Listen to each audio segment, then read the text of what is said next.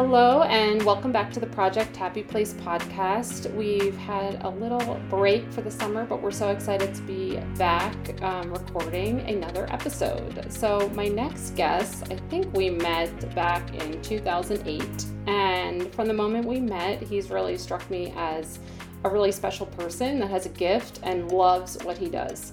So the entire purpose of Project Happy Place podcast is really to find and design a life for yourself where you're living in your happy place in both your personal and professional life.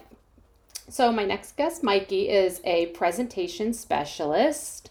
He spends his days exploring the intersection of business, design, and storytelling.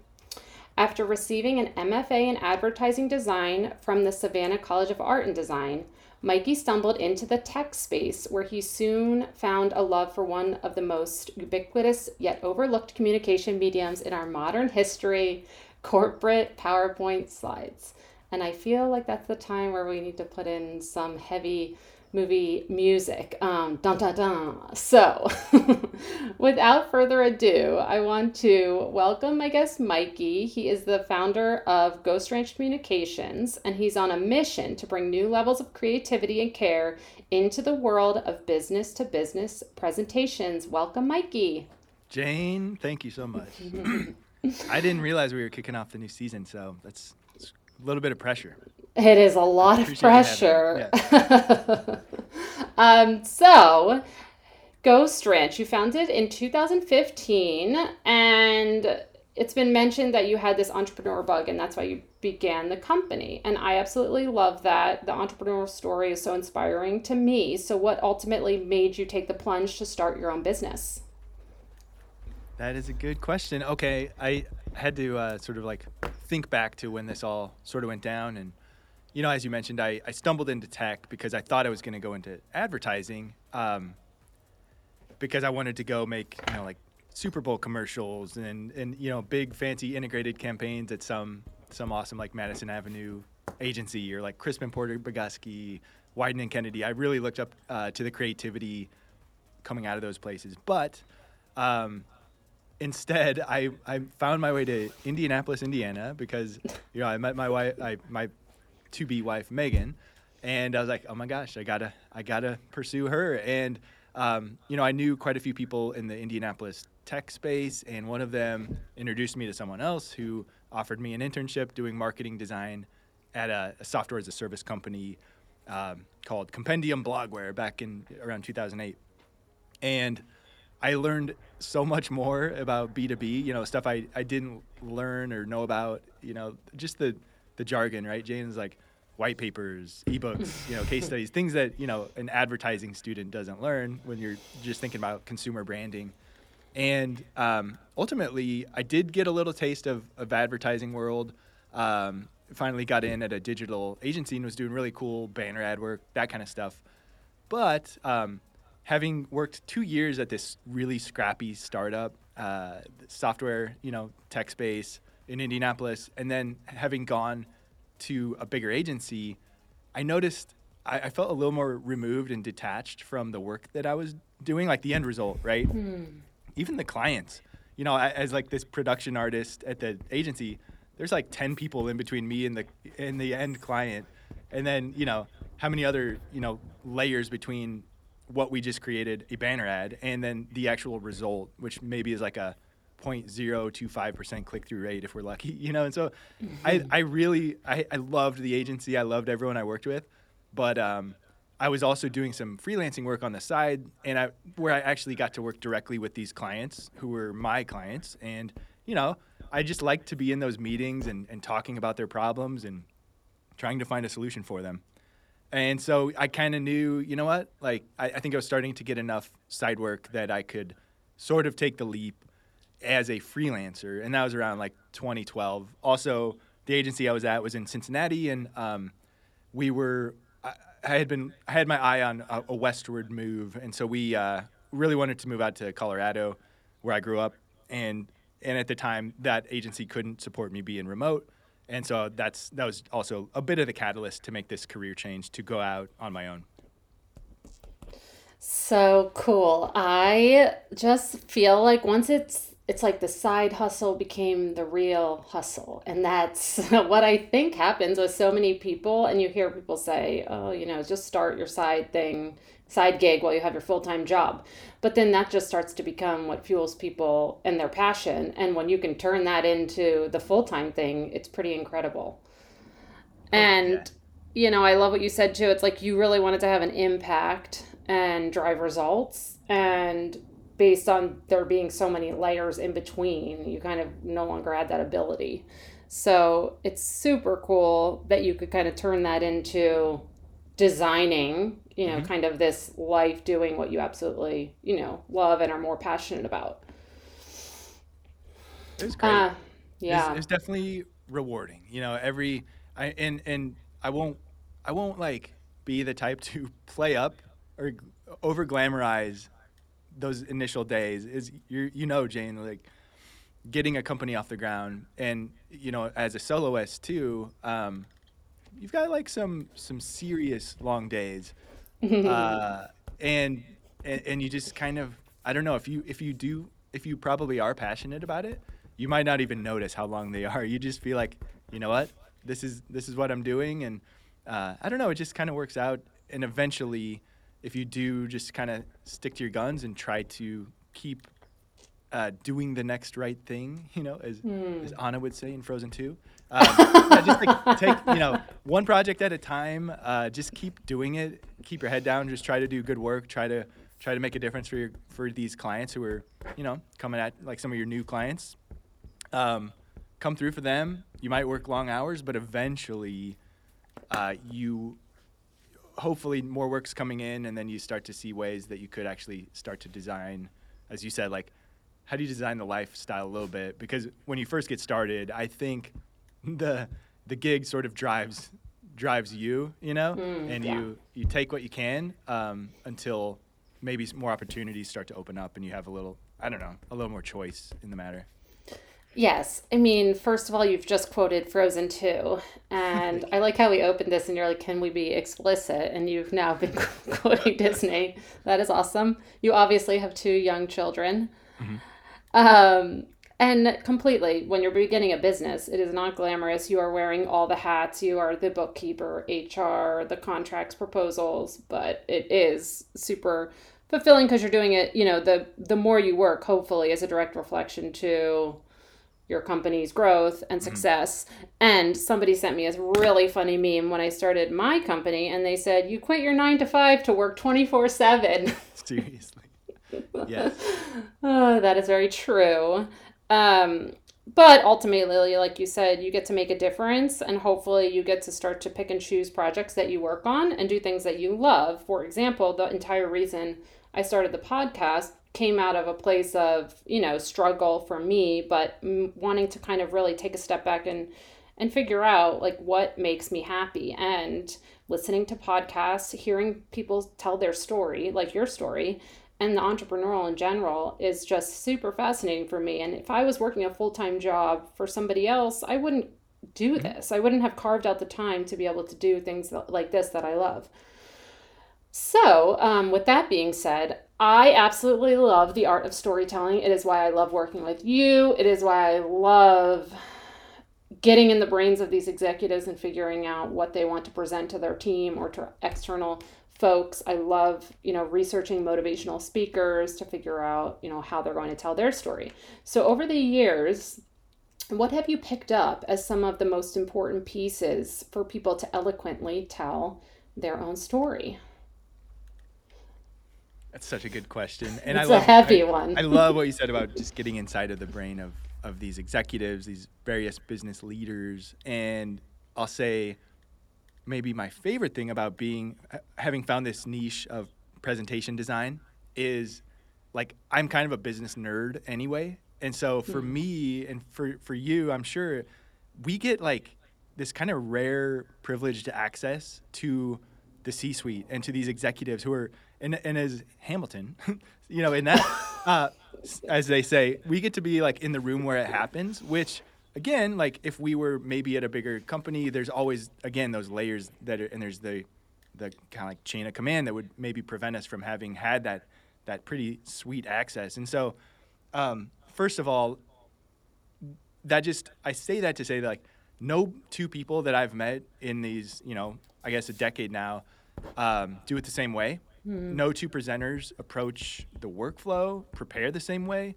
deliver the same way. And so, first of all, maybe like getting inside the brain and saying like, what have we gleaned is it's okay to just find your natural voice. It's okay. You don't have to try to sound like someone else, or, when you're presenting, there are those keynotes that we see where it's like, it's really lofty, it's really high level, but then we're left wondering like, what did that person actually say? They said a lot of jargon buzzwords, right? But like, what the heck did they actually just say? And so I think we don't have to just try to sound smart or anything like that, but maybe remember that your audience would probably really benefit from, yes, some motivation, some theory, but also some tactical examples, some things that they could go then apply. And so what I've started to see from watching, whether it's a big stage or like a breakout session, it's funny, like, I think people sometimes get more out of those breakout sessions, which are like really in the weeds. They're taking the most notes. They're taking the most like snaps, of what's up on the slide. And so for me, I've just like over the years started to wonder, what is the right balance of in a presentation, like theory versus tactical tips and tricks and stuff like that. And then of course just like trying to find your natural voice, and preparation, as you've seen Jane too, is everything. You can spot the ones who think they're gonna wing it versus the ones who truly put in the time to and take it seriously, right? Completely. I know. And I think you've made a couple good points just about people being authentic and people coming to the table with like so many different perspectives. So they just need to find their natural voice. But then ultimately it's like, what do you want your audience to leave? Mm-hmm. And, one of my clients is really good about it, that just from the beginning, hammering through the think, feel, do, like just making sure everything centers around something super specific. In why we're doing what we're doing, because so much time is really invested in it.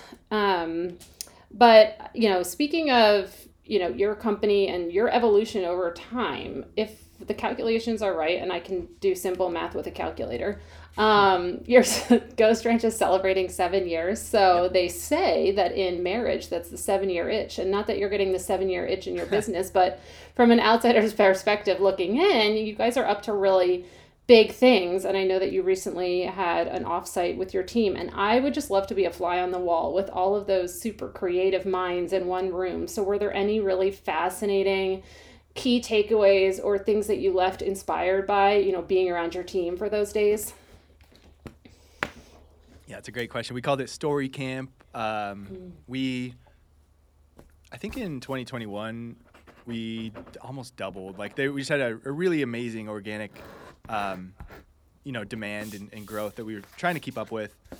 And so we find ourselves at like 25 people-ish, full time, and had not gotten together in person since we were about 8 people or 10 people or something like that. Mm-hmm. And so, we knew we needed to get together to remind ourselves that like these are real human beings that we work with. And those retreats, the get-togethers that you organize, how powerful it is. But just for a distributed company like ours, we know that the power of these retreats, even if there's just like downtime where people are just hanging out and actually getting to know each other is immense. And so we went to Chicago, stayed at a cool hotel that had this really fun patio overlooking the city. We went to a Cubs game, and then we also wanted to actually have some, like a little bit of learning built in. And so we brought in 2 outside speakers to come in, and just the thought was, look, we're presentation designers, right? We help with the visual story oftentimes because our clients are brilliant. They know what they want to say. But sometimes we get into these scenarios where they're like, Mikey, what do you think about the story, right? And so as a designer with imposter syndrome, I think it's easy to be like, oh my gosh, like that's out of my league. I don't think I can tell you what your story should be, but it happens. And as specialists, we need to be able to actually like to weigh in, if a client wants us to. And so we brought in a speaker named Tamsin Webster, who wrote a book called Find Your Red Thread, How to Make Your Ideas Irresistible. And Tamsin's brilliant. I mean, I think she ran the TEDx in Cambridge for a number of years. She wrote this book on basically how to like extract the elements of story, how to weave it together in a really compelling way. And so, yeah, she gave us this half-day workshop just to get us all on the same page. So from our junior designers all the way up to our executive creative director, Allie, to our account people, everyone, we thought like if we could just invest in us all getting some common footing on what the heck is story, and what are the elements that go into it, we thought it would be a good investment in our continued development and just a way that we could become better, more whole, well-rounded, presentation experts and specialists. So yeah, that was like, I guess my takeaway from the whole event was I wasn't sure how the team would respond, to like, all right, a workshop, but they just geeked out so hard. And I'm already a geek about that stuff. So I was just relieved to see that it was actually pretty invigorating to them as well and not just me. Yeah, that's awesome. It's just the value of getting people together that especially have joined remote that haven't even met each other ever. And you have these like 1 or 2 year spans now. But what you said in the beginning has just been a common theme that when I talk to people, they say that meeting somebody in person just makes them more human, which is just so important because you can just get stuck behind your computer and you can have like a rough day or you can be frustrated, but then reminding yourself that there's a human being on the other side of this and they have something that they might be going through or whatnot. It just allows you to be a little bit more patient and empathetic as well. Mm-hmm. Oh, it's crazy. And the bond is like immediate because like it's weird yes. how well people know each other on Slack. They see each other for the first time in person, and you wouldn't know it. It's like they have so much to talk about already. It's hilarious. Yes, it's so cool. So in-person events, I feel just really, give people a lot of energy and reinvigorate them. So it kind of leads into my next question, just about for you, what is your happy place and what gives you energy? Sweet. I love this question. I love your podcast premise. In general, it's so important. I tried to break it down into two, Jane. Like a personal one is I've got, as I said, two daughters of 4 and almost 7, and I'd say like what my wife Megan and I get a huge kick out of is just like what I would call sharing a laugh with them.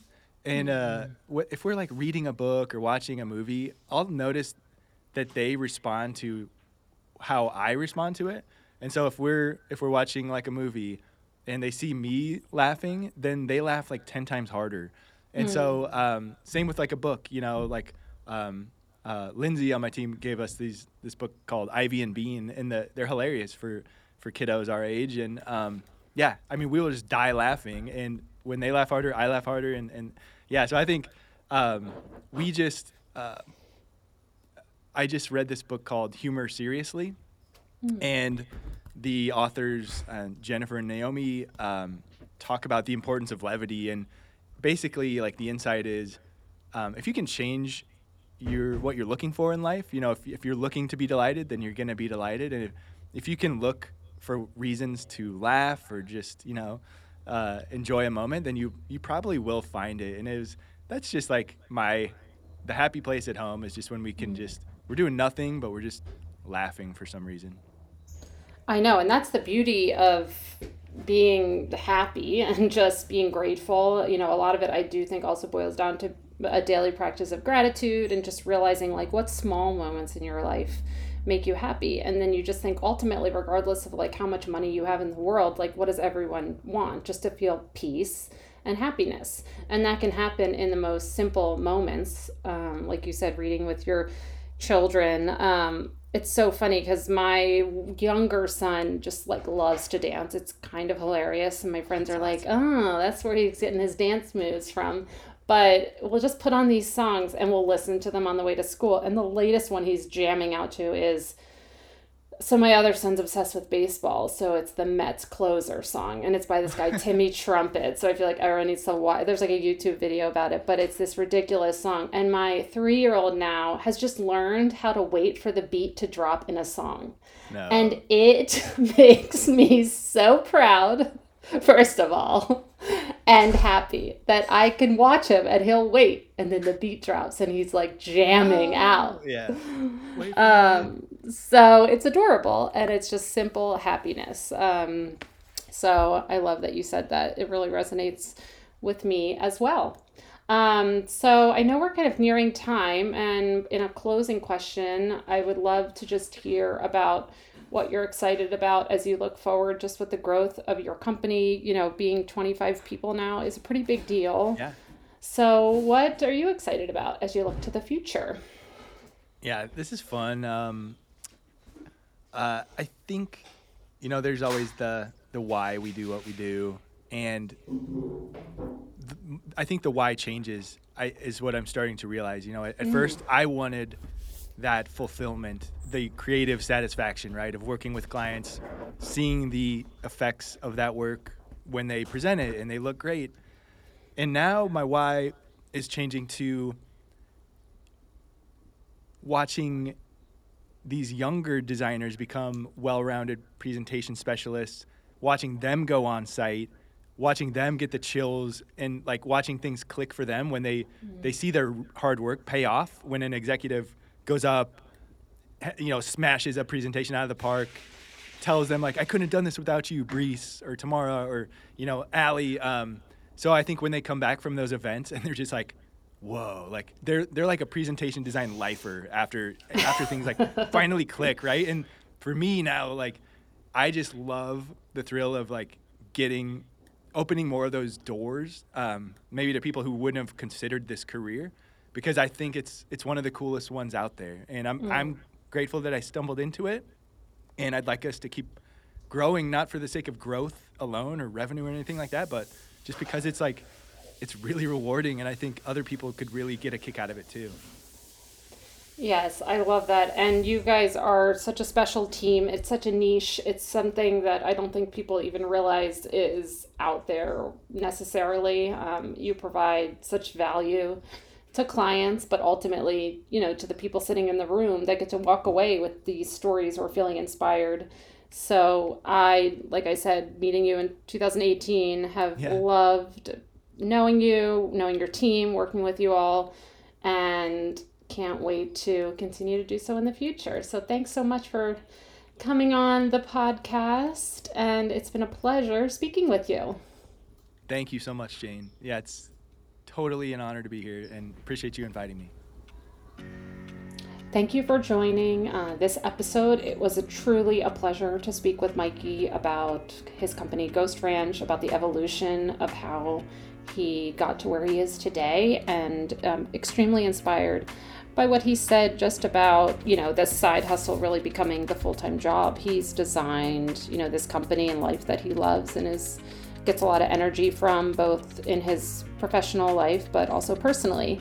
So thank you again. I look forward to my next guest that will be on for this season, and stay tuned. Much more to come.